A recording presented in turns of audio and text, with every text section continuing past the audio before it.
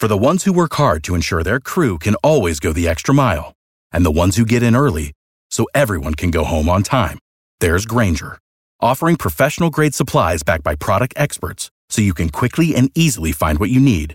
Plus, you can count on access to a committed team ready to go the extra mile for you. Call, click Grainger.com, or just stop by. Grainger, for the ones who get it done.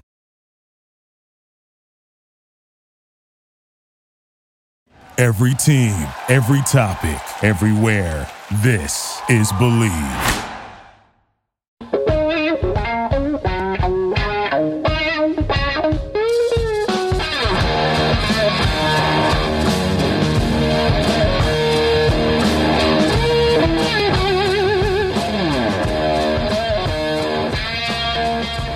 What's better than this? Guys being dudes here on the Draft Dudes podcast, presented by Locked On.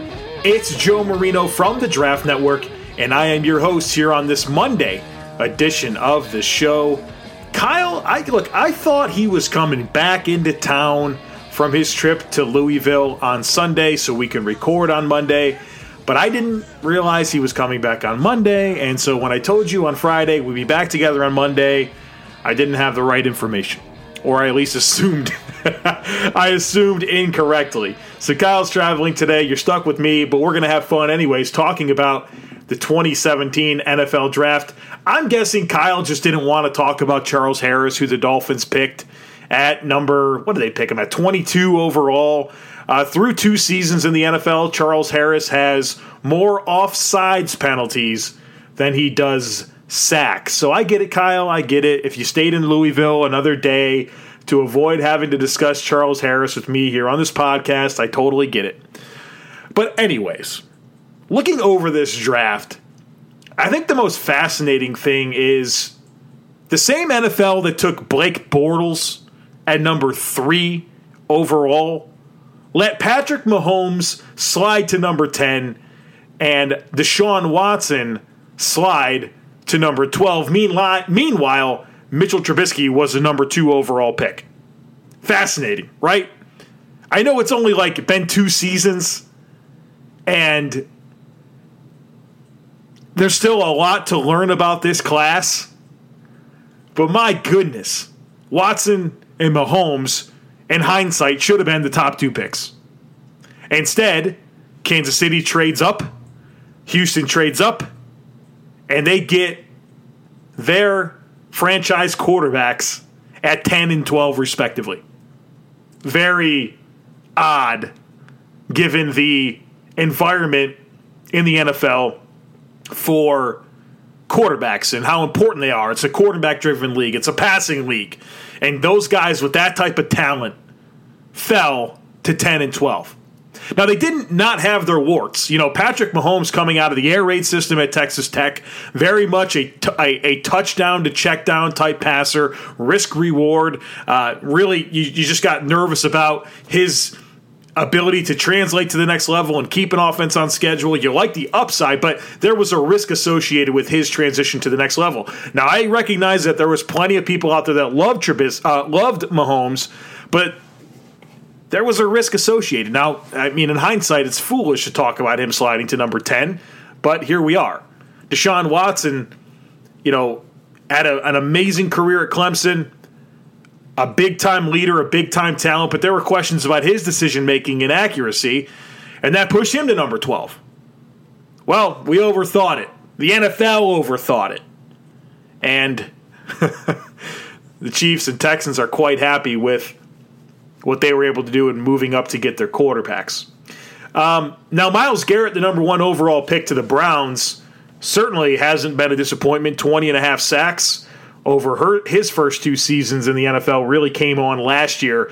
And look, I mean, you could say Myles Garrett in 2017 and Baker Mayfield in 2018 was quite the haul for the Cleveland Browns, and maybe they don't have that much of a regret when it comes to picking Garrett and not Mahomes, but at the time, knowing what we know now about Mahomes, it's at least an interesting discussion.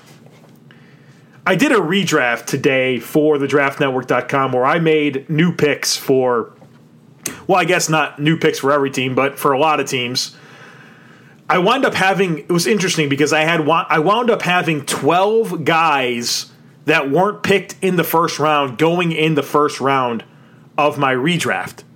And I think that's really interesting that, like, after 2 seasons on the field, that many players picked outside the first 32 wound up going in the first round. Some of those players, Juju Smith-Schuster, I had him going number 5 to the Titans. I had George Kittle going number 9 to the Bengals instead of John Ross. I had Eddie Jackson, who went, I think, in the 4th or 5th round. I had him going number 14 to the Eagles. Kenny Golladay, wide receiver, I had him going number 16. Alvin Kamara's a first-round pick. In this scenario, I had him going to the Buccaneers. I really liked my analysis for this pick. When I was researching, who I would have the Buccaneers pick instead of O.J. Howard, because look, I love O.J. Howard. He still went in the first round, but I was trying to think, okay, knowing what we know now, who would have been the pick? I settled on Kamara. You guys have heard us dog on Peyton Barber and the season he had last year. Historically bad. But in the 4 of the previous 5 seasons, Tampa Bay's leading rusher did not have more than 560 rushing yards. In 4 of the last 6 seasons, the Bucs' leading rusher averaged less than 4 yards per carry. So I thought Alvin Kamara would be one heck of a pick for them. I had Desmond King, the cornerback from Iowa, going in the first round to the Detroit Lions. Joe Mixon from the Bengals goes to Miami at 22. Zach Cunningham, a linebacker, he's number 24 overall. Deion Dawkins, Bills left tackle, goes 26 to Atlanta. Dalvin Tomlinson goes 27 to Buffalo. John Johnson, the safety that the Rams have, he went to Dallas, and my goodness, he's been really good. I mean, last season he racked up 119 tackles, 11 pass breakups, and 4 interceptions, and he's really been exceptional for the Rams. I also had Taylor Moton going number 32 overall, who really came on for the Panthers last year. So quite the shakeup when it comes to the redraft. You can check that out over on thedraftnetwork.com. All right, let's talk a little bit more specifics in terms of players that are excelling when it comes to this draft. The 3 best quarterbacks did go in the first round, and Watson, Trubisky, and Mahomes. Both, all 3 of the teams that drafted those guys probably feel really good about having them as their quarterback. Even Trubisky, who was, look, he's not nearly as polished, it seems, right now as Mahomes or Watson, but he showed really good growth last year with with Matt Nagy as the head coach, and really, elevated his play as part of that, that 12-4 Chicago Bears team last season. We haven't seen much from the rest of the quarterbacks. Deshaun Kaiser's really struggled when he's played. Nathan Peterman could not have struggled more when he's been on the field. And C.J. Beathard's been okay as a backup. But I think, even when we're looking back at this class in 5-10 years, Watson, Trubisky, and Mahomes are going to be the storied trio of quarterbacks. And I don't know that we'll see any of the rest even being starters, maybe some preferred backups, if anything. Now, when it comes to the rushing leaders, this is interesting because, Kareem Hunt, he's been the best back in terms of rushing yards. He's been the most productive running back from this class as part of that dynamic Chiefs offense, 2,151 yards in his first 2 seasons. And obviously the situation off the field led to his release, and now he's part of the Browns.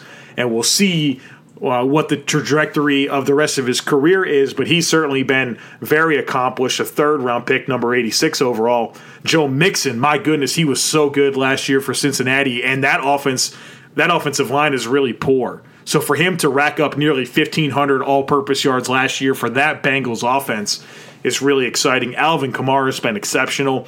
With Mark Ingram out of the way there, I think he'll have an even bigger role. Christian McCaffrey, I mean, my goodness, what do you have, 107 catches or over 100 catches last year? Really dominating as a runner, both inside and outside. But what he's been able to do in the passing game, combined with the rushing, has been really outstanding. He went number 8 overall, and he's been worth every bit of that pick. Now, the number 1 running back in this class was Leonard Fournette, who the Jaguars took at number 4 overall because they wanted the identity of their football team to be the power running game. And I mean, look, that's great. Whatever. You want to subscribe to that? find another way to do it besides taking Leonard freaking Fournette number 4 overall. His vision was never good. Even when you watched him at LSU, you loved his power, you loved his burst for his size, but how many times are you going to see him run into the back of an offensive lineman before you realize he's not a very nuanced runner? And sometimes it's bigger than being big, strong, and fast and elusive. It's about being able to see the field. It's about your step frequency and your step cadence, pressing the line of scrimmage, and how you create creases for yourself and manipulate the second level. There is a nuance that is important to playing running back. And if you watch Leonard Fournette at LSU, you realize that he didn't have that nuance. He was all physical traits plus injuries. And guess what he's been in the NFL? Physical traits plus injuries. He's not worth the number 4 pick and never was. Chris Carson, number 249 overall pick, had a heck of a year last year for Seattle. Marlon Mack, the lead back in Indy. Aaron Jones, likely the lead back in Green Bay. James Conner, the lead back for Pittsburgh. Dalvin Cook, the lead back in Minnesota. Tarek Cohen, who's a big part of the Bears offense. This draft completely shifted the landscape of running backs in the NFL. I mean, this is unbelievable, the amount of production that this group has already had in the NFL. The running backs have been outstanding in retrospect, thinking about this 2017 NFL draft. Now let's talk about the pass catchers. Interesting enough, when I sort the receptions leaders so far for the 2017 NFL draft, I have a running back and Christian McCaffrey, who's been the most productive pass catcher with 187 receptions. Then I have a wide receiver in Juju Smith-Schuster with 169 catches. Then I have a running back in Alvin Kamara with 162. George Kittle, 131. Tarek Cohen, 124. Evan Ingram, 109. And 5 of the leading 6 receivers from the 2017 draft class are not wide receivers. The running backs and tight ends. It's quite interesting if you ask me.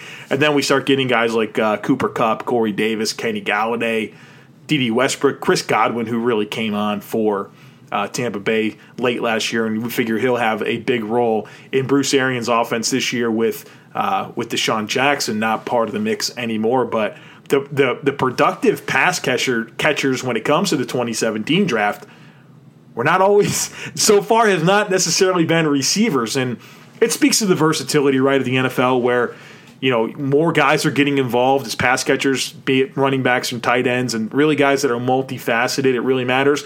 And let's be honest, it wasn't that great of a receiver year. I like Corey Davis. He showed some flashes last year for the Titans, but he's got work to do. Cooper Kupp's been really good in that role for the Rams. Kenny Galladay had 1,000 yards for the Lions last year, and he has a lot of exciting traits.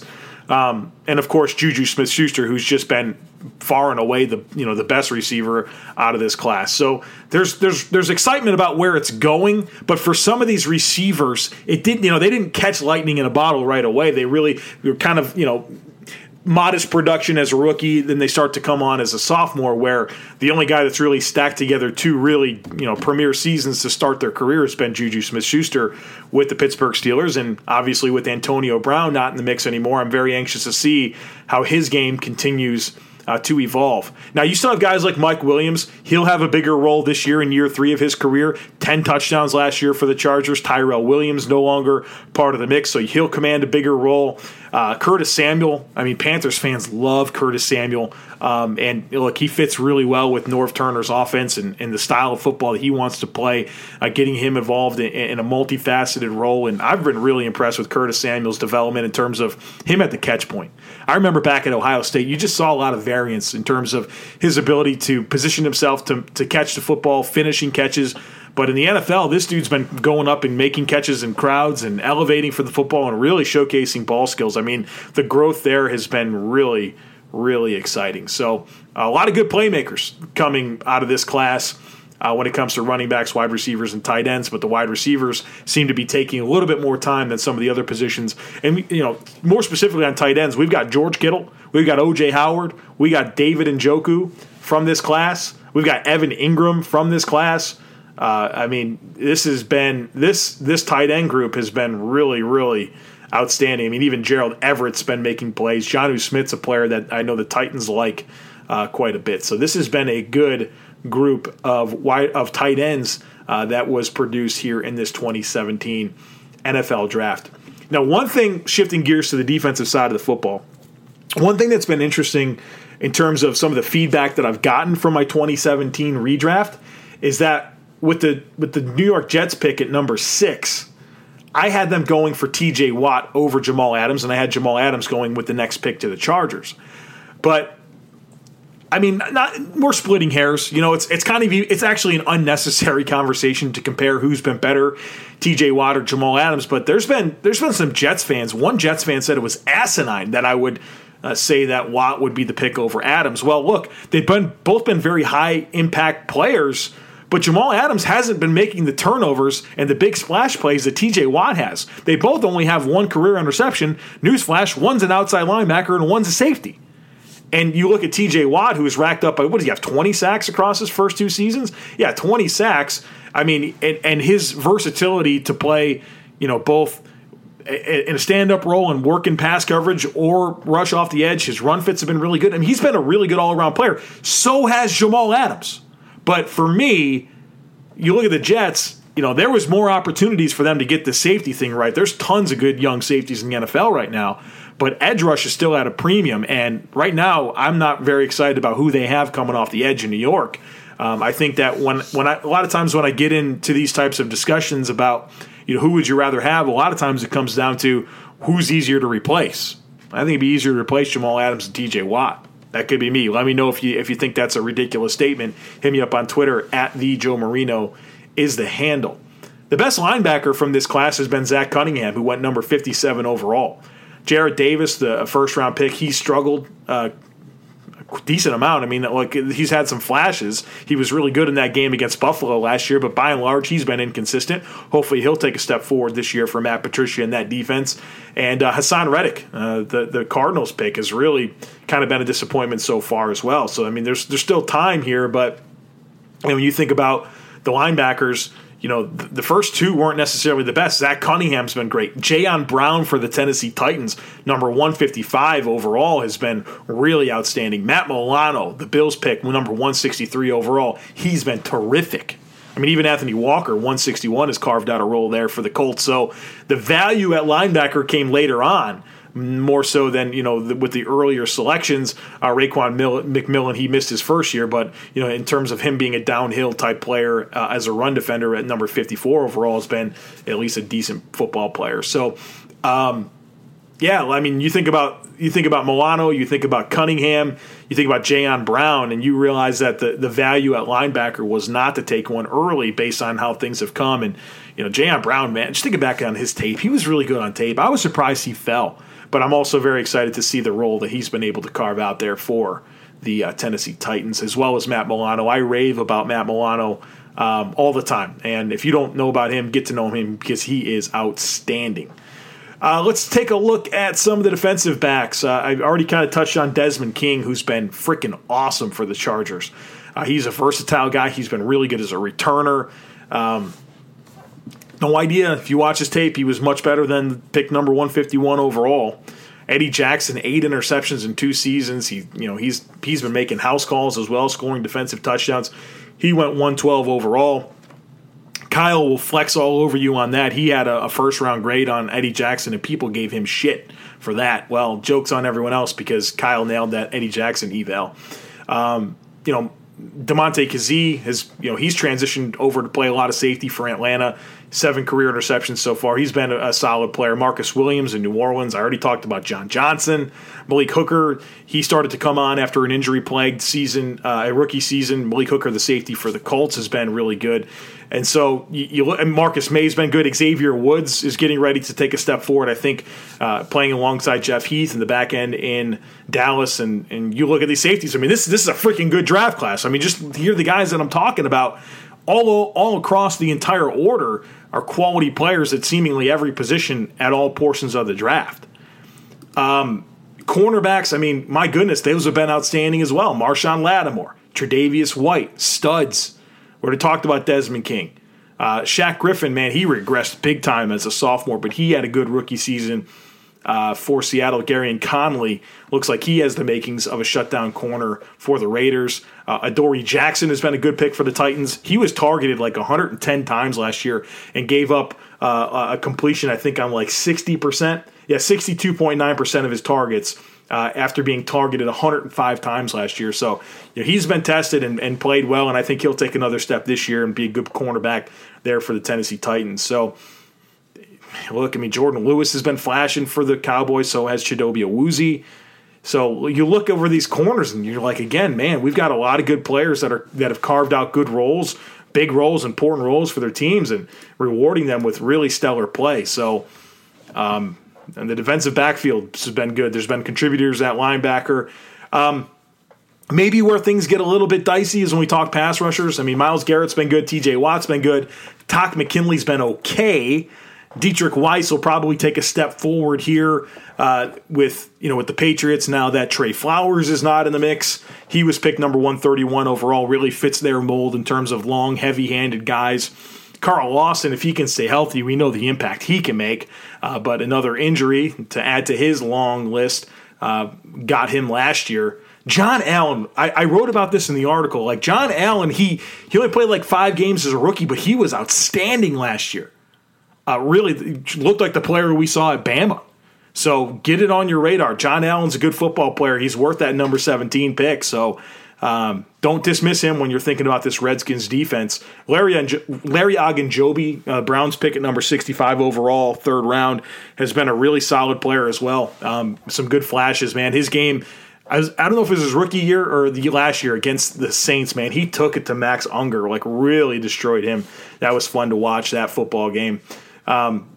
Let's see here. Is there any other defensive lineman worth noting here? We got to talk about Solomon Thomas, the number 3 overall pick. I mean, he's played pretty decent against the run, but he really hasn't lived up to being the number 3 overall pick. I mean, you saw the 49ers go out and draft Nick Bosa number 2 overall. They traded for Dee Ford and gave him big money.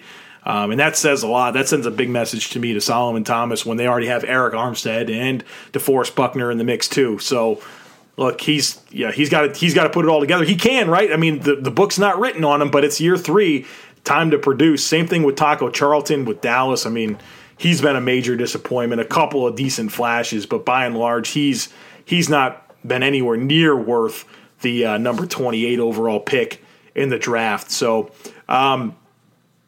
Probably, I mean, there's been some good defensive linemen, but I don't think that there's quite been the depth there. A couple other guys to point out. Dalvin Tomlinson's been a good player for the New York Giants. A little bit more of an impact as a pass rusher than maybe I was anticipating. But he's really gotten after it both as a run defender and a pass rusher for the Giants. And Devon Godchaux for the Miami Dolphins really started to flash and come on last season. They took him number 178 overall in the 5th round. So he's rewarded them for that selection by, look, I mean, he's probably going to be a starter for them, and he's been pretty good. So that's good value late in the draft. And I think that they probably look at him as one of their exciting young pieces on that defense. So a lot of good football players in this here 2017 NFL draft. Some busts, right? I mean, anytime you do a redraft and you've got 12 new players in the first round that didn't get drafted in the first round just 2 years ago, it kind of speaks to, maybe some of the value later on. And you heard me talk about a lot of the other positions and where later on in the draft, teams found starters. So I think we look back on this 2017 draft, and I think there's very positive things to say, and I'm anxious to see how these guys evolve. Because there's really been, some real superstars. I mean, Patrick Mahomes, if you were to do a redraft of the entire NFL, he's going to be the first player taken. And, there's a lot of other exciting playmakers from this group. That's going to do it for us today. Tomorrow is Takes on Takes. Kyle and I will be back, Lord willing, unless there's something I don't know, which I don't think is going to be the case. I know that he's been texting me from the airport today, so I feel good about us recording and being back for you on the Tuesday podcast for Takes on Takes. Looking forward to it, guys. Thanks so much for listening to Draft Dudes. Kindly ask that you share, subscribe, rate, and review this podcast. And until tomorrow, thanks so much for listening. For the ones who work hard to ensure their crew can always go the extra mile, and the ones who get in early so everyone can go home on time, there's Grainger, offering professional-grade supplies backed by product experts so you can quickly and easily find what you need. Plus, you can count on access to a committed team ready to go the extra mile for you. Call, click Grainger.com, or just stop by. Grainger, for the ones who get it done.